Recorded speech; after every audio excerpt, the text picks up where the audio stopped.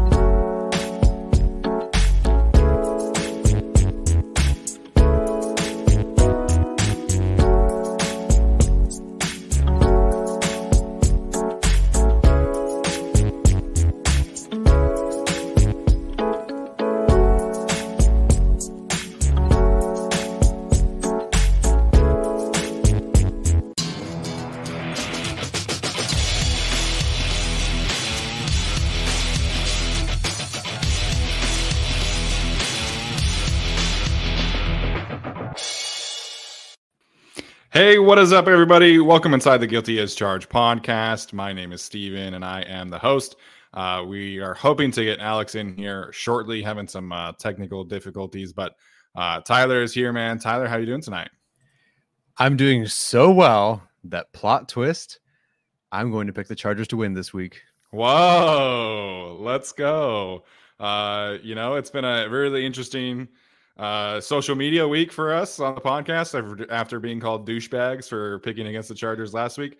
Today we're paid by the Chargers because we're not negative enough. So been a bit of a turnaround on social media in our regard, I guess.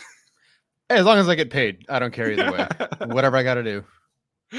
Right. I mean, I wish we were getting paid by the Chargers. That'd be a lot of fun. It would be really cool to have all that access. But alas, we are part of the Blue Wire Podcast Network. So we have a good amount of access, and we're very grateful for that. So appreciate you guys tuning in tonight. We're going to, of course, preview the Chargers and Chiefs game, really dive into everything.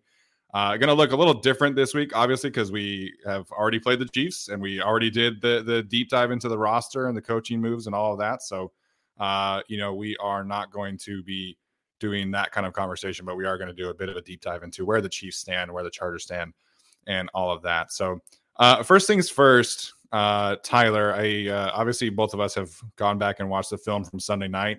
How are you feeling after watching the film and having some time to digest what happened on Sunday night? First things first, just to continue with what we talked about after they played the 49ers, that defense is really good. Like the 49ers defense, in particular their front seven, and in particular the second half, and against the run the entire game, they were just really, really good. I know people want to just have better offense and the better, you call different things and you execute and you'll score more. But sometimes the other defense is really, really good. And San Francisco, Nick Bosa, Fred Warner, all these guys played an outstanding game, particularly in the second half. So a ton of credit to them. The offense and the film, watching the offense was a surprise to me. And this is kind of where I started to think that I was going to pick the Chargers to win this week. I was feeling that way before seeing Keenan Allen go out there and practice. Now, if Keenan Allen and Mike Williams are playing, I feel a lot better about that prediction. But my impression from the 49ers game, because we reacted right after the game, we watched the broadcast, and that's basically it. Watching the game live, it just seemed like what we talked about and what most people thought. In the second half, things shut down and the 49ers took over. And I would agree with that to a certain extent. I don't think the offensive play calling was as sharp. The Chargers certainly weren't as sharp, and the 49ers were better, and protection fell through.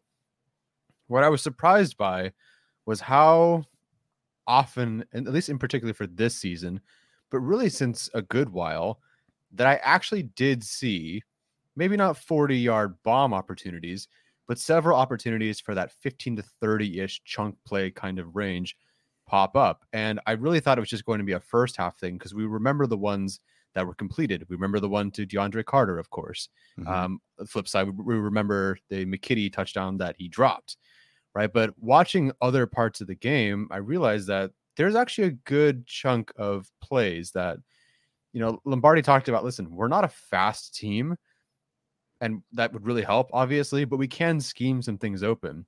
And I'll be completely honest, I think this, I know people don't want to hear this, I thought in terms of accessing that part of the field, a 15 to 30-ish yard chunk play opportunity part of the field with the guys that they had against the defense that they played, I thought it was one of just that part of the game, not the run game, not the short game, not the end around that nobody likes, but just in that particular sense, I thought it was one of Lombardi's better called games in a while, and I think his best of the year. And I can go to the sideline shot to Palmer that I have not seen them run that particular design before. I don't think. There was the ball to McKitty that was dropped that should have been a touchdown. There was the touchdown to Carter. There was a deep over to Palmer where, for whatever reason, Herbert completes that in his sleep to Keenan and to Mike, and I think sometimes even to Palmer, especially against Atlanta, but he just dumped it off to Rodgers on third down for some reason. There was a double crosser where he had Carter and Palmer wide open, and Fred Warner, it was a stunt or a blitz or whatever it was, and Fred Warner just got to him in less than 2 seconds, and he had to move off his spot, but both guys were open. If he had gotten it to Carter, it could have been a touchdown with some yak and whatnot. There was a whole shot to Palmer that he 100% would have completed if his arm wasn't hit. That was the interception that half of dumb Twitter likes to talk about. There's a one-on-one opportunity with Michael Bandy that absolutely would have been a 50, 60-yard bomb if it were Keenan, or especially if it were Mike Williams, I think. Yeah. But he pulled it down. That ended up being the scramble throw to Everett. But if that was Mike Williams, he's taking that shot, and he was looking that way too. There's another shot to Josh Palmer. I'm not saying it was perfect game by any means, but they were really accessing more parts of the field than I really expected after watching the game through the first time. So that's why I feel so much more confident about the offense. Even with just what the guys they have, it felt like, as simple as it was, there were opportunities for guys to get their one-on-ones. Unfortunately, Telesco didn't seem interested in getting a right tackle after Pipkins, all this whole situation. And no offense to Foster Sarell, but he played Nick Bosa, and that sucked. It didn't go very well. And the right side of the line with Zion as well, they just didn't hold up as well as they needed to get those extra couple of plays. And then, of course, the McKitty drop touchdown. So, it's a lot of what ifs with the offense. It's been that way. Oh, what if they caught this? What if Gerald Everett against the Falcons caught that one? What if Palmer didn't tip the ball in the air and it wasn't an interception? Same thing this week as it's been several weeks. But I'm very encouraged with the way that Lombardi got that part of the field going. Plenty of other issues with his game plan, but just in terms of that, it was very promising. Yeah, I have to say, I wouldn't necessarily agree with it being his best game of the season, but I thought it was a good overall game plan. And my favorite thing about the game plan was definitely how he used Josh Palmer. It was a lot of overs, a lot of posts, a lot of corners, a lot of hole shots. So I think that they're starting to figure out who exactly Josh Palmer can be and how to use him the right way. So that's an exciting thing. And his open score on ESPN's metrics is really, really good. He's getting open at a much higher rate this year, it seems like, both on film and in the numbers. So I think that's a good thing. But just like I said on Twitter, their options were so limited outside of that it's so hard to call plays that way, and people will never understand that. It's always just Lombardi sucks. And like I said, I am not here to defend him. I am not here to, get on a soapbox and preach that he's been an elite play caller, because that's just not true either. But, when you're trying to design deep shots to Michael Bandy against Charvarius Ward, or design plays for Trey McKitty in coverage against Talona Hufanga and Fred Warner, it's just what do you expect him to do in this situation? And then also the fact that, you have Nick Bosa, you have this great defensive line. Charles Omenihu, man, had himself a day as well. And unfortunately, they would do this package where they would put Nick Bosa and Omenihu right next to each other, going one-on-one against Zion and Foster Sarell. And like, we all love Zion Johnson. I think he's had a good rookie season, a bit up and down for sure. But that's not a fair matchup for him to go up against. And so the Niners are just so well coached. They're so incredibly well prepared for everything that whoever they play is going to do, but especially the Chargers, who are down all of these players. So it was absolutely a great display by the 49ers defense, and the Chargers still had a chance. So from Joe Lombardi's perspective, I really strongly disliked the way that he handled the Chase Daniel situation at the end of the first half. After rewatching it, I'm just like, what are we doing? So like they run the screenplay on first down with Chase Daniel. I'm like, okay. Sure. But Fred Warner knew that was coming. Like Fred Warner, if you watch the tape, just like instantly, as soon as Austin Eckler leaks out, goes and gets there. And then they're trying to run, of course, a stick concept, which, is a fair criticism of Joe Lombardi, absolutely, on second down. And then third down, they're trying to push the ball down the field with Chase Daniel. I'm like, run the ball. Like, just run the ball. I feel like Richard Sherman, watching that. And then the same thing with after Mitch Wishnowsky drew them pinned them at the 1 yard line. They're trying to run pass plays at the 1 yard line, which I get like from a clock perspective, but I feel like your first priority in that instance should be to get out of your own end zone and try and give yourself some room. So, there were definitely a lot of issues that I took with the game plan, but from a Josh Palmer perspective, I think they're trying to figure that out, and it's been working so far. They're getting him open, and so I think that's an exciting thing. Once we get Mike Williams back, once Keenan Allen comes back, that they're going to be able to have a true third guy, take some pressure off of him, off of those two, and be open for Justin, more consistently. Yeah, he looked really, really solid. Like in the deep over, there could have been another 40 yards there. There was a third down quick out where he beat his guy, no problem. Off the line, would have absolutely picked up the first down there. There was the whole shot that he absolutely would have picked up another 20 to end the game. That was the interception. There was the defensive pass interference that he sort of picked up there. So he definitely was more involved, open, and sort of active. It's just, for one reason or another, the ball just did not get to him in those situations. Yeah, and I think some of that is just, Justin and Josh still kind of working through some things. And like, he's always had Keenan Allen's trust and vice versa. And, even Mike Williams has been a bit of a work in progress. So I think he'll get there. I mean, Josh Palmer hopefully is going to have a long career here in Los Angeles. So we'll see what happens there. All right, we'll get to some injuries, and then, we'll talk about the Chiefs, and then, of course, do our preview. So from an injury perspective, it sounds like the Chargers are getting healthier, which is fantastic news. Everybody essentially returned to practice. That's not on injury reserve, at least. So Keenan, Mike, Gerald Everett, Trey Pipkins, all those guys limited in practice today. Chris Rumph as well. And it sounded like, based off of Monday, that the Chargers should have at least Mike and Chris Rumph back this week. It sounds like Gerald Everett as well kind of avoided any kind of long-term issue as well. So the biggest question marks, obviously, Trey Pipkins and Keenan Allen in that regard. But I mean, having Mike back, having Chris Rumph back, having Gerald Everett stay and being able to stay in the lineup is going to be a huge help for this team, especially against the Chiefs. Absolutely. Without those guys there, I mean, tough sledding. I'll see if I still think we can win if they're all not there. Yeah. But I mean, the drop off from Everett to I was actually trying to go back and watch the Eagles game to see that handoff to Roberts in that game, just to see what they did differently, because that worked. The one to Carter didn't. I ended up finding up the play where they just, Donald Parham was 1-on-1 on the sideline, and Herbert just threw it, whatever, in coverage, but no problem. Parham picks that up.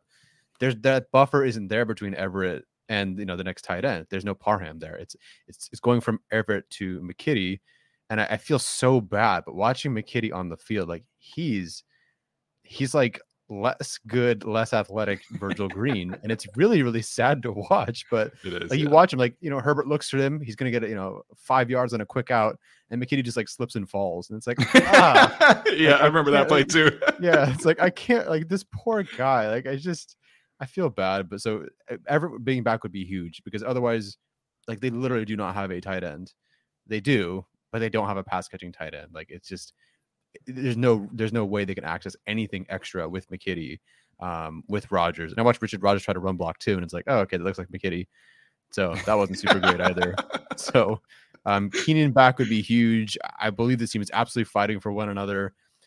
You get someone like Keenan Allen back who's just very infectious and also, very good. That'd be huge for this team. Keenan Allen, we'll see, because his situation, do you want to, fool me once, shame on you, fool me twice, shame on three? Do we want to rush him back out there again and have him get hurt again? No. But then you watch him do those individual drills today, and it's like, yeah, it doesn't look too bad. I think he could go run a couple of routes out there. Now someone's like, oh, Mike Williams still looks hurt. And I was just like, no, I think that's how he I think that's just how Mike runs. I felt so bad. It's like, I think that's how Mike does the ladder drill. So I don't really know where he's at, but Keenan looked really, really good. Yeah, man. I mean, you can tell that there's just a different kind of vibe with Keenan, even back at practice. And, the whole team kind of seemed energized on Instagram today. So excited to see him come back for sure. Looks like we have Alex ready to rock and roll. Alex, what's up, man? Did you get your direct deposit? Oh. Okay. There we go. It worked. Did you get your direct deposit yet from John Spanos? Not according to my bank account. Well, what's up, man? How you doing tonight? I'm doing good. I restarted my computer and everything's fine. So I don't know. Fuck technology. It's all good. It's all good, man. We were just obviously talking about some of the injuries and things like that. Sounds like we got some good news. We'll see how the rest of the week goes. The Chiefs kind of banged up a little bit as well. It doesn't sound like Juju Smith-Schuster is going to be playing. I think MVS didn't practice today. Kadarius Toney did not practice today. So we'll see what happens there. Obviously, we're going to talk about Kadarius Toney here in a little bit, but hopefully things are a little bit more even from an injury perspective this week. Yeah, I don't know to what extent those receivers are not great, but it's amazing that even if all three didn't play, they still have Kadarius Toney and Sky Moore and Travis Kelce. But depth is cool. Yeah, would be nice. All right, let's get into our Chiefs discussion here. Tyler, of course, has a slideshow, although it's a mini slideshow. Like I said, it's going to be a little bit different from our usual kind of discussion. So, as Tyler says here on the screen, Kansas City Chiefs. Oh, look, they're still good. They are still good, and there's obviously been a lot of MVP discussion being thrown around this week and in the past couple of weeks. So, we unfortunately are going to talk a little bit about that discussion being swayed towards Patrick Mahomes. But Alex, I'll start with you here. I mean, we're obviously 11 weeks into the season and the Chiefs are still really good. So where are you at with the Chiefs and where are you at with Patrick Mahomes? Yeah, it turns out the team with the best quarterback in the league is arguably the best team in the league. So that's kind of where we are with the Chiefs. And Patrick Mahomes, I mean, I feel like around week 2 when we were previewing this game and thinking about this game, there was a lot of, what's Tyreek Hill? What's this offense going to be without Tyreek Hill? Still kind of in that era.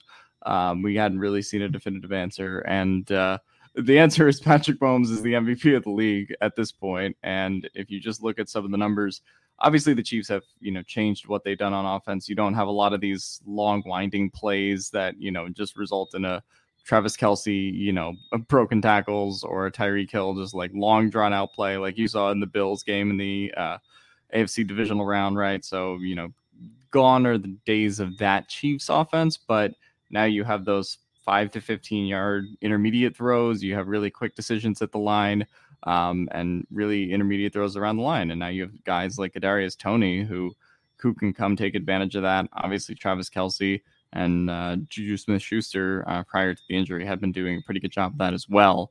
And Patrick Mahomes was 25th out of 31st in terms of quarterbacks who threw 5 to 15 air yards in terms of EPA per dropback.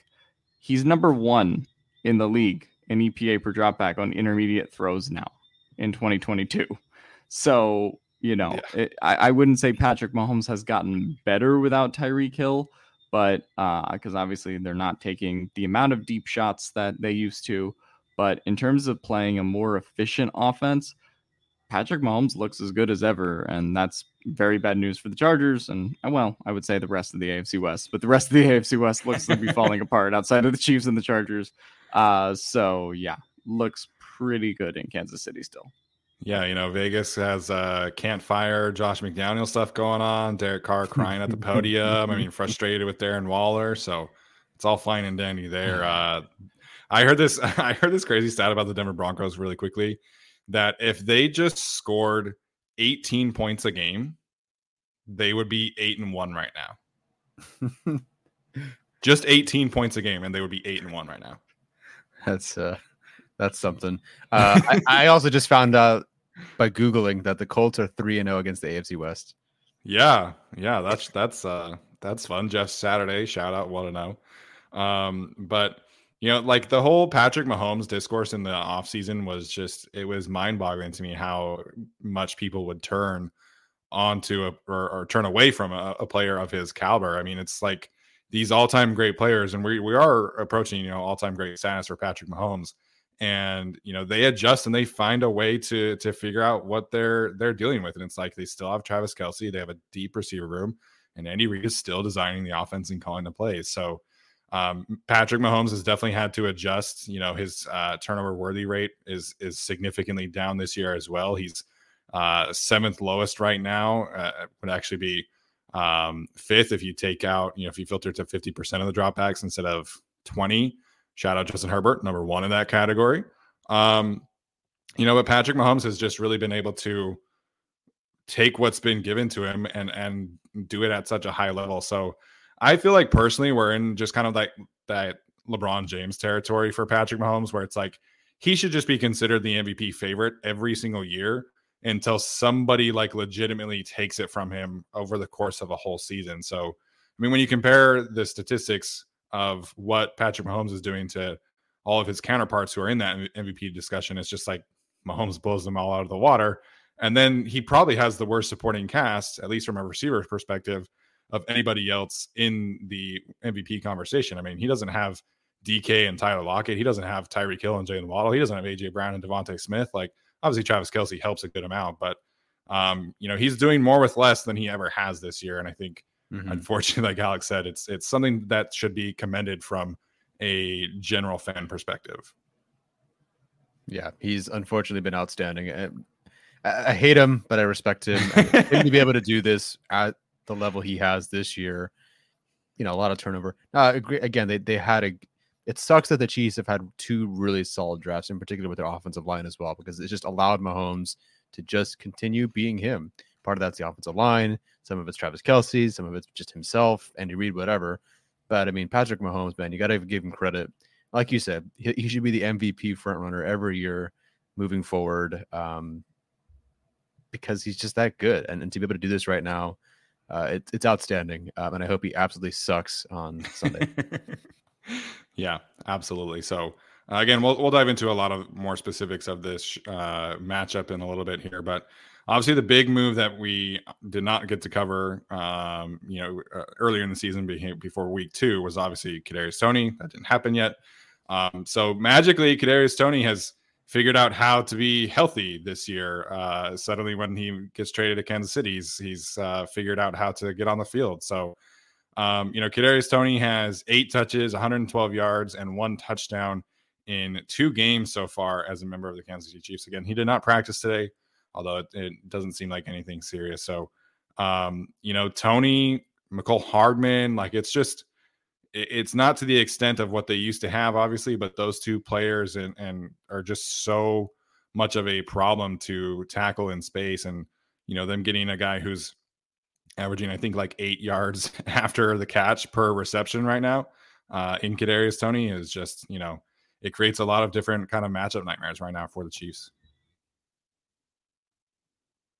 That's part of the issue, is that the Chiefs have just this diverse group of characters. Whether one guy gets 100 or not, most guys really won't for that Chiefs offense unless you're Travis Kelce. But you have Kelce, then you have a deep threat in Marquez. You kind of have now you have Kadarius Toney, you have Sky Moore. Like, just the way they can access different things with the kinds of players that they have is so unique.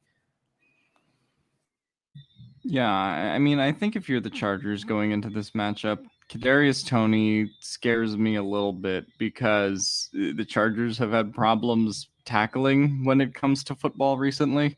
And so him in open space, particularly around the line of scrimmage, where he can break off kind of a big, run off of a screen at any time, or just turn a 5-yard play into a 20-yard play and get to that second level of the Chargers defense. That is where I think it gets a little bit concerning, because when it comes to Travis Kelce, yeah, you have to be concerned about him, but in every game that Derwin's been healthy, the Chargers have at least found ways to kind of like limit him. But healthy Kadarius Toney is going to be something that the Chargers sort of have to solve in this one in comparison to the last Chiefs matchup, obviously. Yeah, I think for me, the biggest curiosity of how the Chargers will kind of approach this is what do they do with Michael Davis in this particular matchup? Because in the past, they've used him a lot on Travis Kelce. And I think from his perspective, that's probably his best matchup from a skill set, because, the players that he really struggles defending are like the smaller, shiftier, quicker guys. And so it's like, you're not going to put him on Kadarius Toney. You're not going to put him on Mecole Hardman. So, whenever Marquez Valdes-Scantling is in there, if he is playing, which again, it kind of sounds like he is, but so just kind of curious what they do with Michael Davis this week, because Hardman and Toney are bad matchups for him. And at the same time, it's like you probably want Asante Samuel Jr. on their best receiver, which has been Juju, but that's again more of a slot option. So just kind of curious how the Chargers play out the cornerback matchups this week. Yeah, that, but also maybe Derwin James just does. We go back to him just covering Kelce, because they did experiment for all of 5 plays with JT Woods. It was like one series, and then they went away from that for whatever reason. I think it was 4 snaps in like the very first drive, and then it was like 1 to start the second half, and that was it. Well, we're gonna get to 10 this week, and we're gonna make it really count this week. I don't know. I'm really curious what they do in that regard, because they are exploring that option. Any thoughts there, Alex? Yeah, I mean, I don't know. I think that they probably just go Derwin with Kelce, and then sort of hope for the best there. Obviously, Travis Kelce's big game in SoFi last year, was when Derwin got hurt in the first half, and then have that explosive second half and the touchdown in overtime. So I feel like they feel pretty comfortable with that matchup, and just kind of let everything else fall into place as it will. Whether that means maybe some of Michael Davis on Kadarius Toney, or maybe some of Bryce Callahan.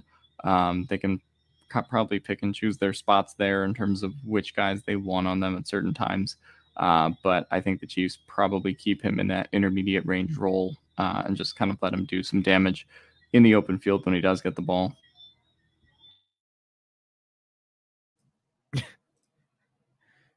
Who's better at open field tackling, Trey Marshall or JT Woods? I'm going to say JT Woods. I think they gave him a good bit of time, and I think he's going to have some of this figured out. Also, I don't know if Trey Marshall ever actually made a tackle. Not a good one, that's for sure. We'll see what happens with JT, man. I still think that there's a decent amount to be excited about there, but Rafi Marcus, is it too early to call Asante a Pro Bowler? Obviously Pro Bowl voting has opened this week, so obviously go vote for whoever you think. But I think Asante, I don't know if he's a top 10 right now. I think he's probably in like that top 15 range. He's been really, really steady, improving every single week. And you can just tell, like, he's so close to just like putting it together, man. Like every single week, he's just like, pass breakup here that probably should be an interception.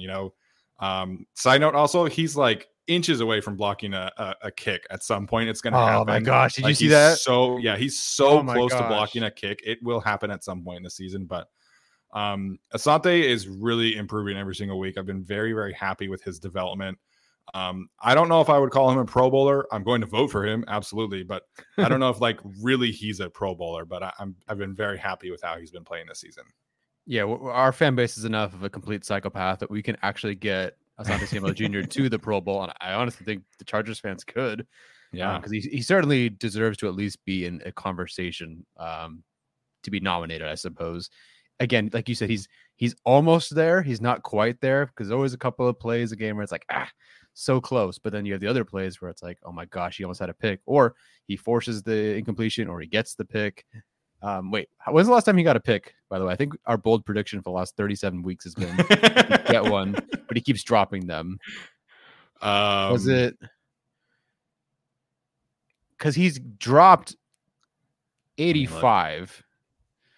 I know he's had a few he's had 2 this year, right?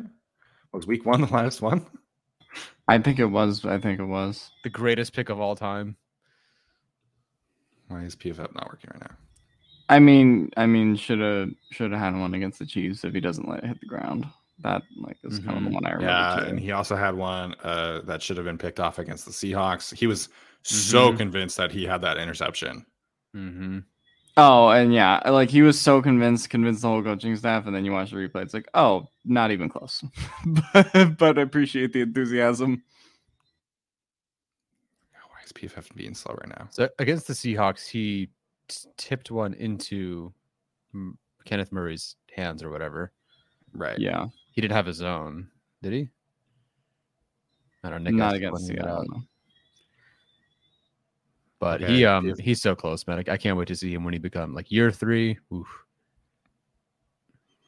Yeah, for whatever reason, PFF is not working for me right now. What I will say about regarding Asante Samuel Jr. So there are only 3 cornerbacks in the league that have forced more incompletions than him. James Bradbury for the Eagles, Sauce Gardner for the Jets, and then Darius Williams for the Jaguars. And then he's tied with 8 others for 4th place. That's awesome. Carlton Davis, Trayvon Diggs, Xavier Howard, Patrick Peterson, Stephon Gilmore. He's in really good company from that regard. It sounds like every corner we wanted this offseason is on that list, except for JC Jackson. Yeah. Unfortunately. We're driven by the search for better. But when it comes to hiring, the best way to search for a candidate isn't to search at all. Don't search, match with Indeed. Indeed is your matching and hiring platform with over 350 million global monthly visitors, according to Indeed data, and a matching engine that helps you find quality candidates fast. Ditch the busy work. Use Indeed for scheduling, screening, and messaging so you can connect with candidates faster. Leveraging over 140 million qualifications and preferences every day, Indeed's matching engine is constantly learning from your preferences, so the more you use Indeed, the better it gets. Join more than 3.5 million businesses worldwide that use Indeed to hire great talent fast. And listeners of this show will get a $75 sponsored job credit to get your jobs more visibility at Indeed.com/Blue Wire. Just go to Indeed.com/Blue Wire right now and support our show by saying that you heard about Indeed on this podcast. That's Indeed.com/Blue Wire. Terms and conditions apply. Need to hire? You need Indeed.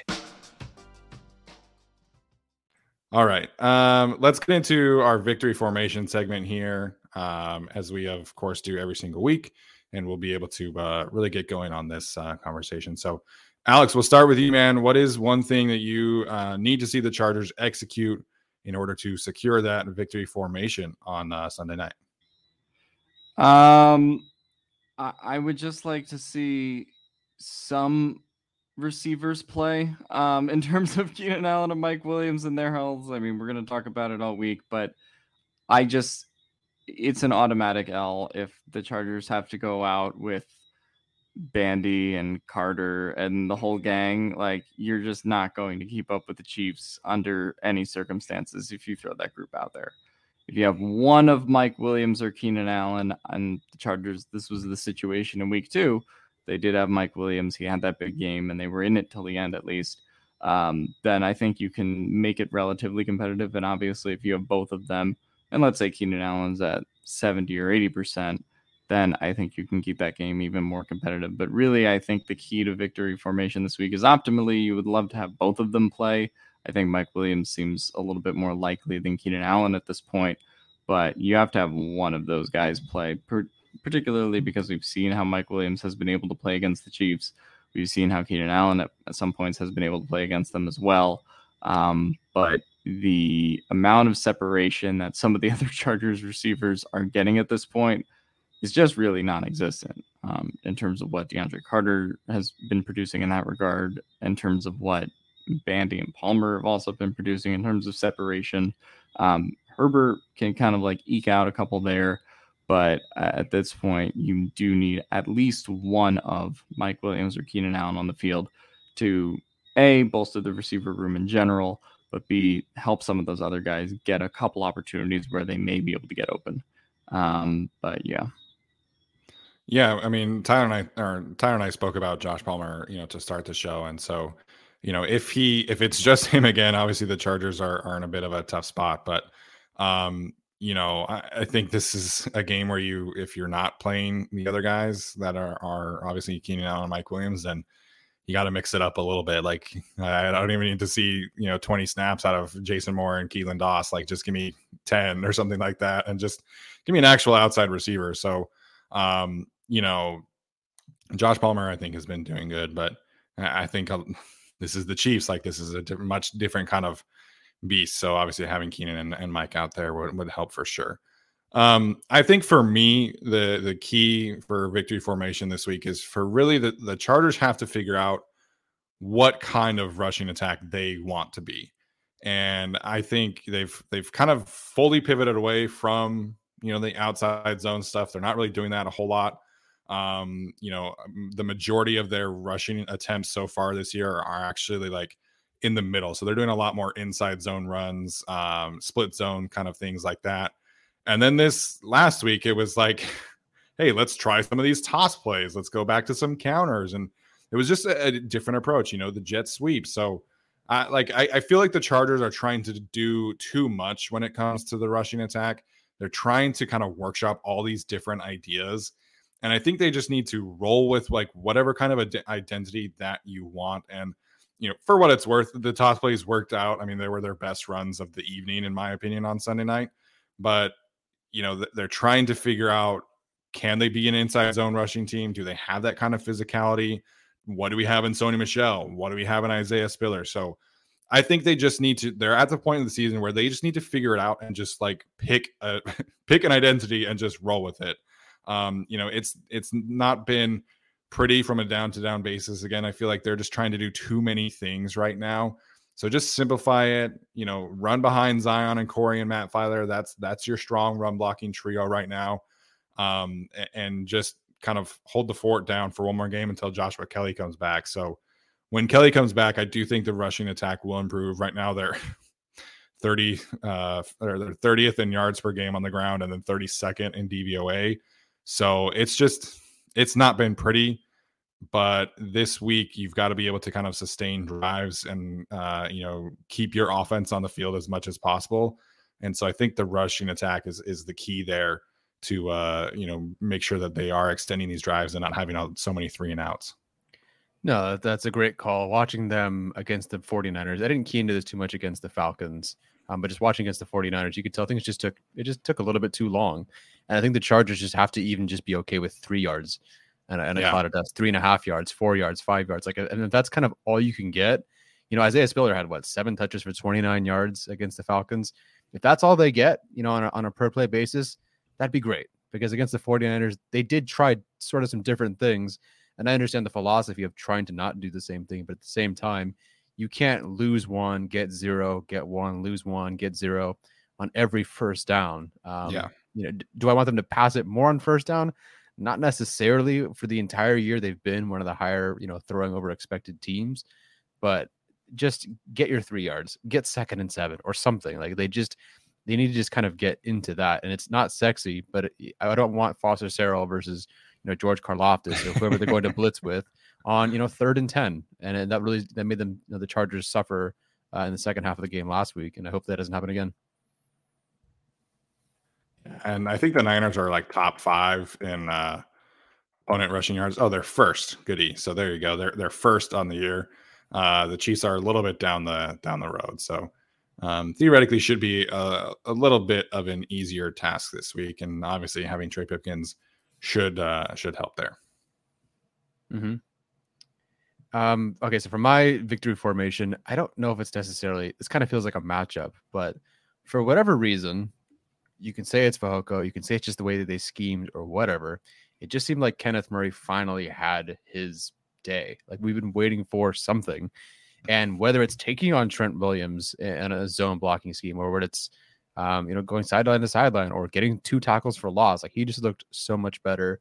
So not necessarily just him and that matchup against the run or something, but just find a way to keep these linebackers clean. If it's Drew Tranquill, if it's Troy Reeder for a couple of snaps or whatever, if it's Kenneth Murray, keep these guys clean. I know that stopping the run isn't the big thing against the Chiefs, but at the same time, the Chargers benefited so much against them in week 2 because they kind of were able to corral most of the runs outside of one big run. And that forces, Patrick Mahomes just to hold on to it for a bit longer.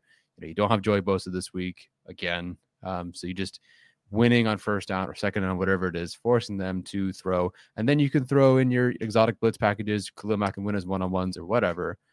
So just try to keep those linebackers clean. I really want to see them do that again this week. Again, Fehoko is a big part of that. Otito played really well. I thought Covington played really well. Both those guys are out now. So it's up to, I have no idea at this point who's going to be, the starters, Sebastian Joseph Day, Morgan Fox, Brandon Fehoko. Like, it's up to those guys and whatever depth they have behind them to keep them clean again and really keep the ball rolling, especially for Kenneth Murray. Yeah, for what it's worth, I felt like genuinely this probably was Kenneth Murray's best game as a pro on Sunday night. Like, he just was seeing things at a much higher level. And like you said, the defensive tackles were helping, keep him clean, which was fantastic. But he was just so much more decisive and physical in this kind of matchup. And, seeing him take on Trent Williams was, that was a pretty impressive thing to see. And, he wasn't the only one he had to play where he went head up with Kyle Juszczyk as well. So if the Chargers can get that version of Kenneth Murray from here on out, like it theoretically should solve a good amount of the problems from a run defense. So, if Kenneth Murray and Drew Tranquill are playing at that kind of level, then the Chargers run defense should, improve over the next few weeks.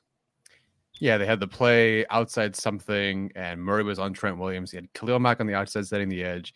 You had Sebastian Joseph Tate maintaining the pocket, and then you had Kenneth Murray coming downhill, attacking Trent Williams. It was perfect. I'm like, oh my God, run defense. It was so great to see, and I hope that continues this week.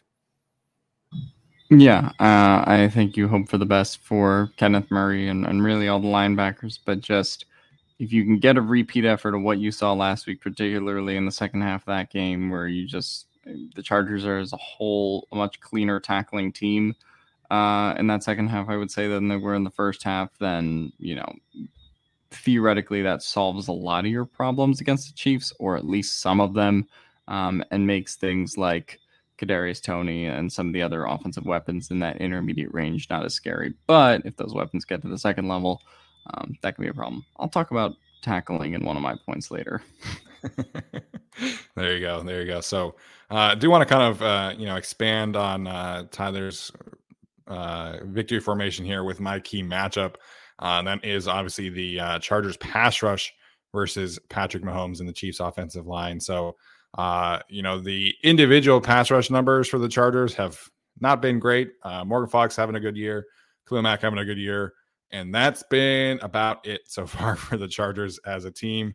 They are 28th in ESPN's pass rush win rate metric, and it really checks out, man. Like, watching this pass rush is just, if Morgan Fox isn't doing something like from a technique standpoint, it's just a lot of bull rushing and it's not a lot of pressure going on. So obviously the designer blitz packages are really fun to watch. They do a great job with Derwin. They do a great job with Drew Tranquill.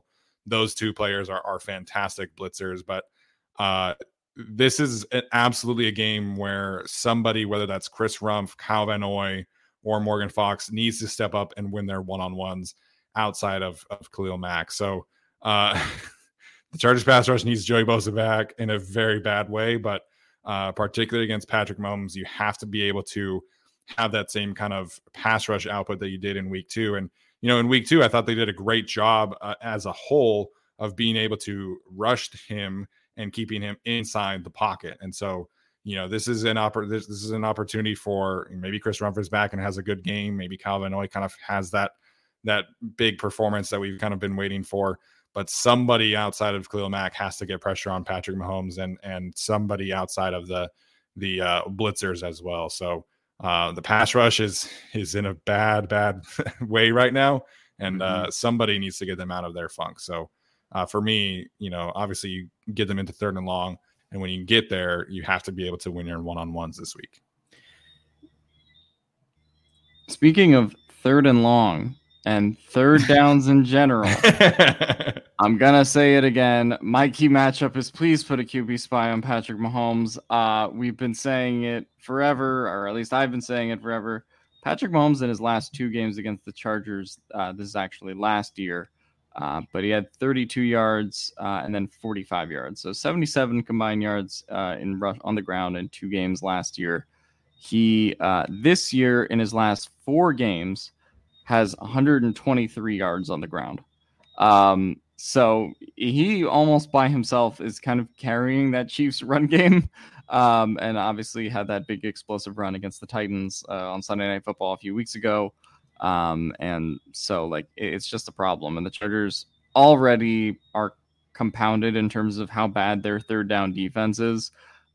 They cannot continue to make that mistake by also letting Mahomes beat them with his legs too. Because if that is the case, then this could turn into an ugly game pretty fast. Almost, even though the Mexico City game was close, it just felt like the Chargers, that's an example of one game where the Chargers never really could like stick in it all the way, particularly just because of the late defensive breakdowns. Even though they were playing solid defense, they just had those third down breakdowns. And, you know, Patrick Mahomes and his legs were the source for a lot of those, in addition to getting bailed out on some of those plays. But you don't have to worry, I guess, about the long extending Tyreek Hill kind of plays for the Chiefs anymore, since they are running a quicker offense. But I do still think, you know, bailing out and throwing all the guys into coverage is something Patrick Mahomes could potentially take advantage of on, you know, 3rd and 5, 3rd and short, any situation where he just feels like he can take advantage and get out of the pocket and pick up that first down. So I think that keeping a QB spy on Patrick Mahomes, it could be Kenneth Murray this game. You can give that responsibility to, you know, a bunch of players, I guess. But for what the Chargers need to do in this game, you don't really have to worry too much about the Chiefs' ground game in comparison to what the Chargers' recent opponents have been. But it's a matchup that keeps me up at night because of just how exhausted and how tired this defense can get if Patrick Mahomes is allowed to stay on the field that long. Yeah, I'm wondering what the Chargers did last time they played the Chiefs. I don't know if it was just because they didn't rush the ball all that much, or I don't know about that to be a scramble. But Mahomes only had, well, he had -1 yards. I'm assuming there's a kneel down in there somewhere. So I don't know what the Chargers did last time. It seemed to work, but they also threw it 35 times. Maybe they just were able to access that part of the field for whatever reason. They didn't run it. I'm used to Mahomes getting more than -1 yard. So I'm curious to go back and look at what happened. As far as the pass rush goes, yeah, I mean, I'm looking at what they did the last 2 weeks. You know, Morgan Fox leads the way in 2 games with 3 pressures, and then it's a bunch of 2s. Your next guys that have 2 pressures, Otito, he's out. Covington, he's out. And then Kyle Van Noy and Khalil Mack have 2 pressures each over the last 2 games. So 13 pressures over the last 2 games on like 300 something individual pass rush snaps for the Chargers. That is not great. So if the Chargers are going to turn any game around, hopefully it's this one, but against that offensive line, I don't know. If Fehoko wants to get 3 sacks this game, hey, that'd be awesome, man. Yeah, you know, Fehoko was fantastic on Sunday night. Just throwing that one out there. Consistently setting the line of scrimmage, as we know he tends to do. So, Tyler, what's your key matchup heading into another Sunday Night Football game? The now unsuspended Frank Clark and George Karlaftis versus Foster Sarell and I suppose Jamari Salyer, but I kind of have forgotten about Salyer because I feel like that just whatever, he kind of does his business. I forgot that Frank Clark was A, suspended, and B, coming back this week. Yeah, so will he get 2 pressures? Sure, probably, if I won't do all that much. But I hope he doesn't do that much. I mean, it was really unfortunate watching the Chargers have something a bit open, something, you know, looking great, or even just running to the right, and it just was not the same. If Trey Pipkins is out there, hey, then that I'm still watching that matchup too, because he's probably not 100%. But if you're not going to give your offense any help with their weapons, at least protect Justin Herbert. So these plays that take 47 hours, because Michael Bandy, you know, probably runs a little slower than I do, you know, it'll take a bit longer, and hopefully they can at least protect or run blocking, protection, all of that. That's what I'm watching, because that was, to me, the number one disruptive issue with them last week against the 49ers, right guard and right tackle in particular, and I suppose the tight ends. Take care of that, and you have a chance at least. Yeah, I mean, obviously things kind of changed once Chris Jones kind of went off, and obviously, as Frank Blakely pointed out, Corey Linsley did not play in the second half of that game. It was Will Clapp playing in that game, so that's another thing that you have to worry about. So Zion had some really good moments against Chris Jones in that matchup. He'll have to have them again, but if we get another game of Foster Sarell, man, it's going to be a very similar kind of game plan, even if Keenan and Mike are back as they had last week. A lot of max protecting, a lot of chipping. So, Foster Sarell, to his credit, he exceeded my expectations, but it's not like he went out there and played well. I mean, he played well relative to the scale of being an undrafted free agent starting his first game against Nick Bosa. But it's so much harder to operate an offense when you have to send help every single play to your right tackle spot, as we saw at times last year when Storm Norton was getting cooked by several elite pass rushers. So Frank Clark and George Karlaftis are not Nick Bosa, but they are good. Absolutely, they are good pass rushers for sure. Yeah, I will be curious, not so much this game, because I think if they start Foster Sarell, then they're going to start Foster Sarell the whole game. But if Foster Sarell does struggle again, I do kind of want to see how much of a leash, I guess, he has on that right tackle position while Trey Pipkins is out, which I would imagine he's also out for this game. Because, I mean, we already kind of know how they feel about Storm Norton for starting Foster Sarell over him in the first place. But I do think that if things do potentially get ugly this game, is there a world in which, not that Storm Norton would get thrown into the middle of it, but if Trey Pipkins is out for a more extended period of time, I do wonder if they would at some point consider Storm Norton, or are they just fully done with him? I feel like that's kind of the line with that we're riding with Foster Sarell right now. Dude, it's so frustrating. Like, we elevate the guy to the practice squad to start over Storm Norton, and it's like, okay, so let's say Trey Pipkins misses this week. They're out of Foster Sarell elevations after this week because they elevated him against the Broncos. So is Foster Sarell your swing tackle, or is Storm Norton your swing tackle? And like, are you going to cut Storm Norton when you have to get to that point? Like, it's just so frustrating, man. Watching that film on Sunday night, again, Foster Sarell did his job. He successfully avoided the Avalanche game against Nick Bosa, with a lot of help. But it's like you've had so many opportunities to find a more reliable swing tackle. And then, of course, Pipkins gets injured. And so we have to have a Forrest Sarell versus Storm Norton conversation. It's so frustrating. Yeah, Roundtree's a running back on the roster now. They can't play Keelan Doss, Jason Moore. I saw him run a go route against the 49ers, and it did help, I think. So that was good. But if there was some back and forth between Sarell and Norton during practice last week, where it's like, okay, one guy starts this day, one guy starts the other day, and then maybe they would pull Sarell, but they're going with him the entire rest of the way, man. Don't give up on Asians that quickly. They've already learned their mistake the first time. He did have some good moments for sure. I'm definitely more intrigued about like keeping him around beyond this season than I was heading into this week. So he had some good moments against Nick Bosa, had some very poor moments as well, but it's Nick Bosa, so here's what it is. All right, let's get to our bold predictions here. Tyler, you missed our show last week, so I'll start with you here. Your bold prediction for Sunday night is what? Chargers win. That's my bold prediction.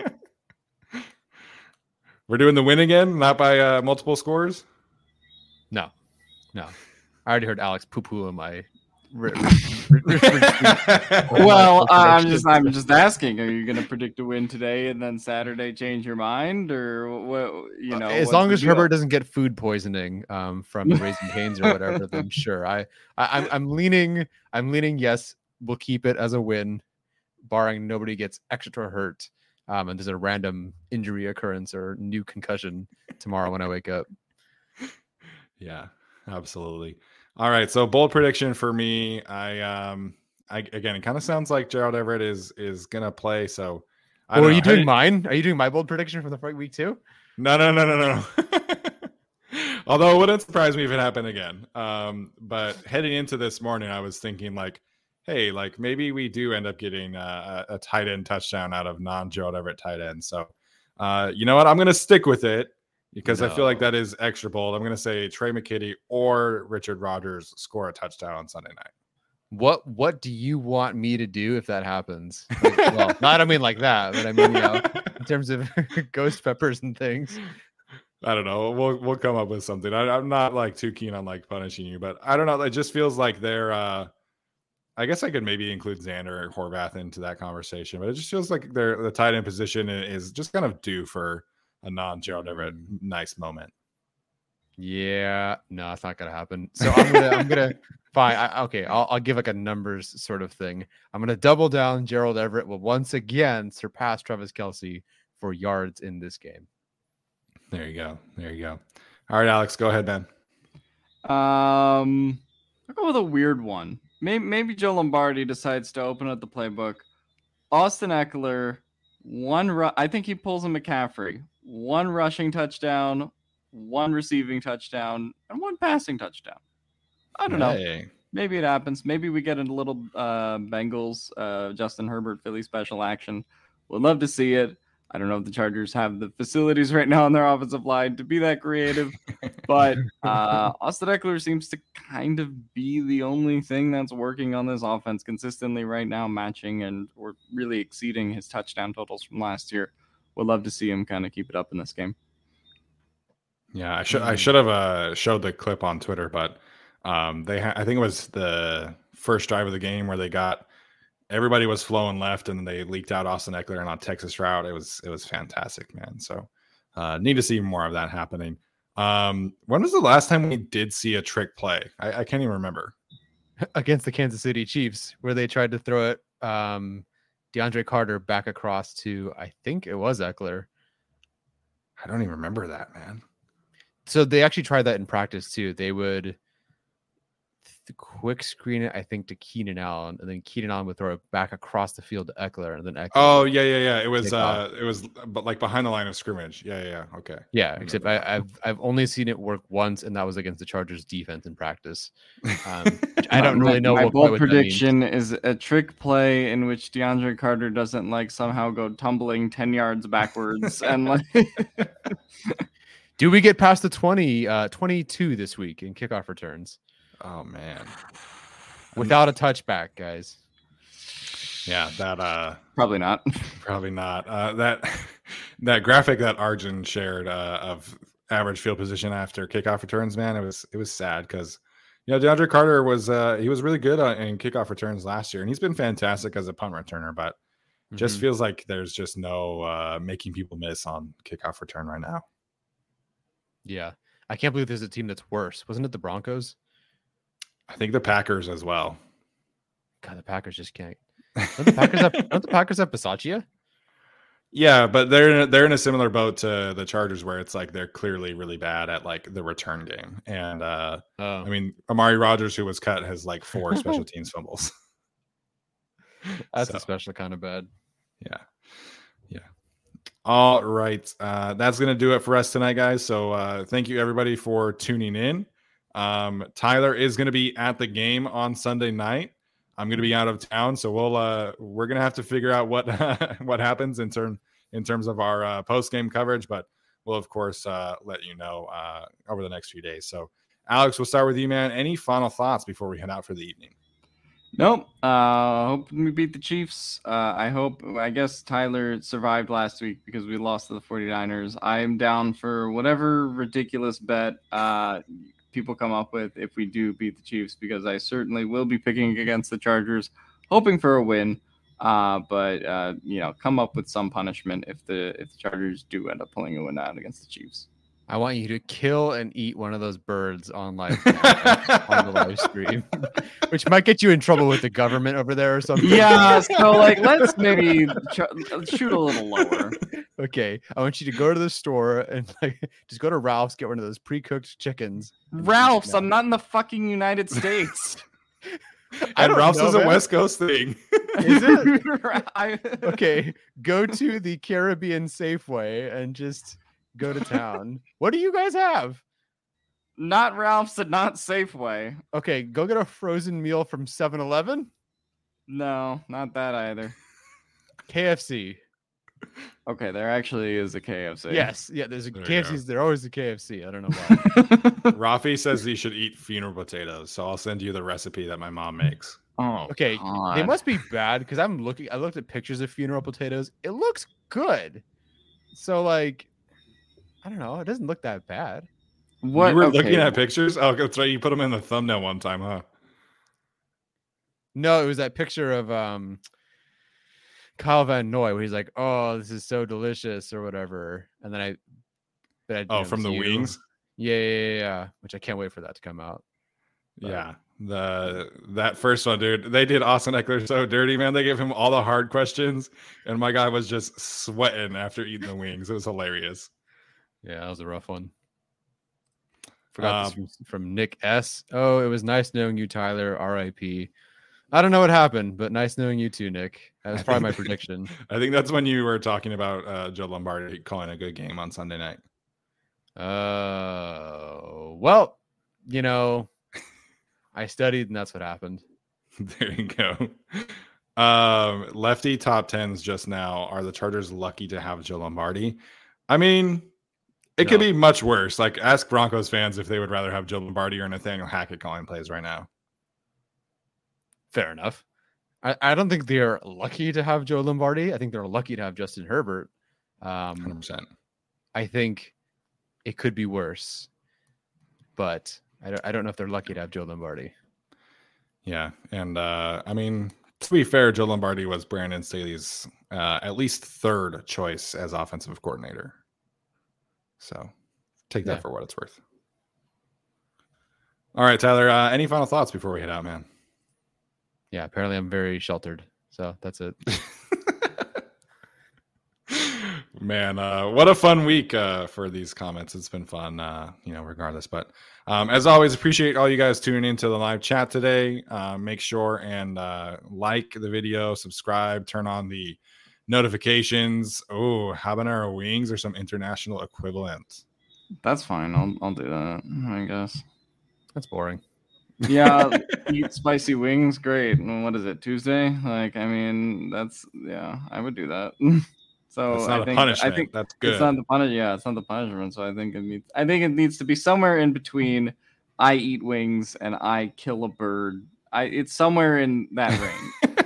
let's get somewhere in there. Alex, pick a number between 1 and 100.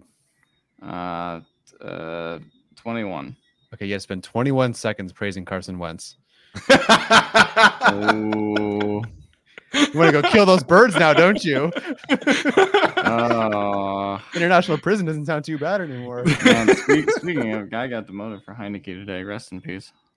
Oh yeah. Is Carson Wentz going to be like the new Tyrod Taylor, or like you just bring him on your roster and maybe you'll get better quarterback play after that? That's not a bad comparison. Like a passive aggressive Tyrod Taylor, but I don't know. All right.